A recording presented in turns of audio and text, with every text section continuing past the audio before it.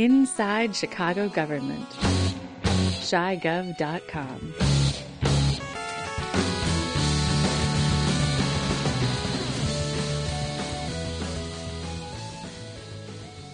Welcome to another in a series of interviews with Ben Joravsky. I'm Dave Glowacz.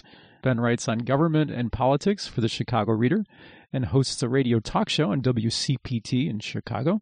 Ben, welcome to the broadcast. Thank you, Senator. Today I'd like to talk to you about something fairly theoretical, and that is the concept of liberal versus progressive. Great minds think alike. I was just thinking about this. Well, it's after the last elections.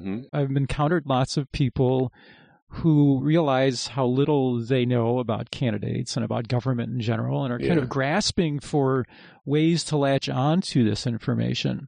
And one of the things that I think they're exposed to is the way that people running for office or people who are in office characterize themselves quite often as progressive. For example, in the Chicago City Council, we have the Progressive Caucus. That is correct. Many people on the national level characterize Bernie Sanders as one of the most progressive candidates.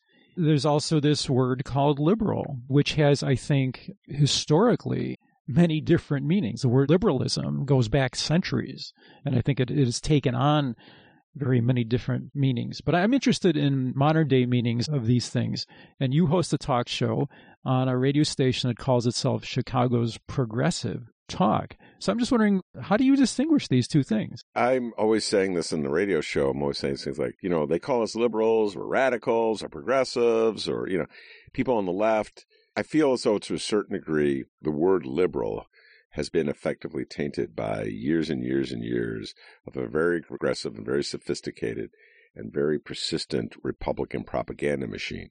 So this goes back to when we were kids. We're roughly the same age, although Dave tries to act like he's younger than me. Just hours. This goes back to, the post Barry Goldwater years. When Barry Goldwater ran in 1964, it was the conservatives who were the outrageous on the perimeter of the mainstream political movement. If Johnson won in a sweeping landslide in 1964. Which is what you would call the far right at that time? Yeah, that was the Republican Party. So, the Republican Party was the far right. And then, of course, in 1968, Richard Nixon won, and it was really Nixon who just began lambasting liberals. Every program was a liberal program.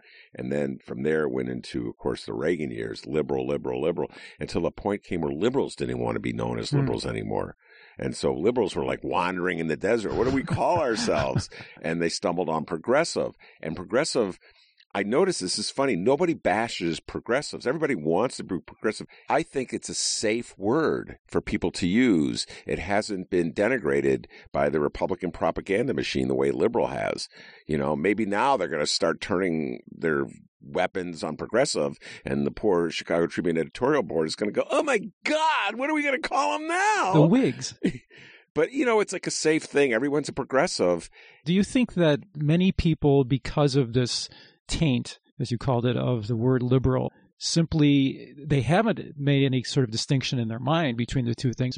They simply ran from the word liberal, and they needed something else that isn't the word liberal. I think it's a combination of things. I also believe that there has been a sort of a split in the Democratic Party. Sort of left and center left? And center. And so the Clintons, this is best embodied by Bill and Hillary Clinton in the 90s. They were the mainstream of the Democratic Party, the liberal establishment. You've heard that word. You talk about liberal elites. So this is another denigration of lefties by the Republican hit machine. Liberals have come to buy into it. And so people who are of the leftist persuasion, I always call them, so people who believe in single payer health insurance, were trying to distinguish themselves from the Clintons who came up with their cockamamie health care plan in 1994. They didn't go anywhere. And they adopted the term progressive. And I think that emerged as single payer advocates. I'm just thinking of that one particular issue in which the left split. I don't know if it's left anymore. The right has been so successful, in my humble opinion, of moving the center to the right that what is now considered liberals, like if you read a John Cass column, he talks about liberals all the time. And I'm like, who are you talking about? Well, Ben, that's all we have time for. Thanks for the conversation. It's a great one. Great topic. Appreciate it. Listeners, we always welcome your comments and suggestions for future interviews. You can leave a comment on our Facebook page. That's facebook.com/InsideGov, Inside G-O-V. You can tweet us at CHIGOVT. I'm Dave Glowacz. Thanks for listening.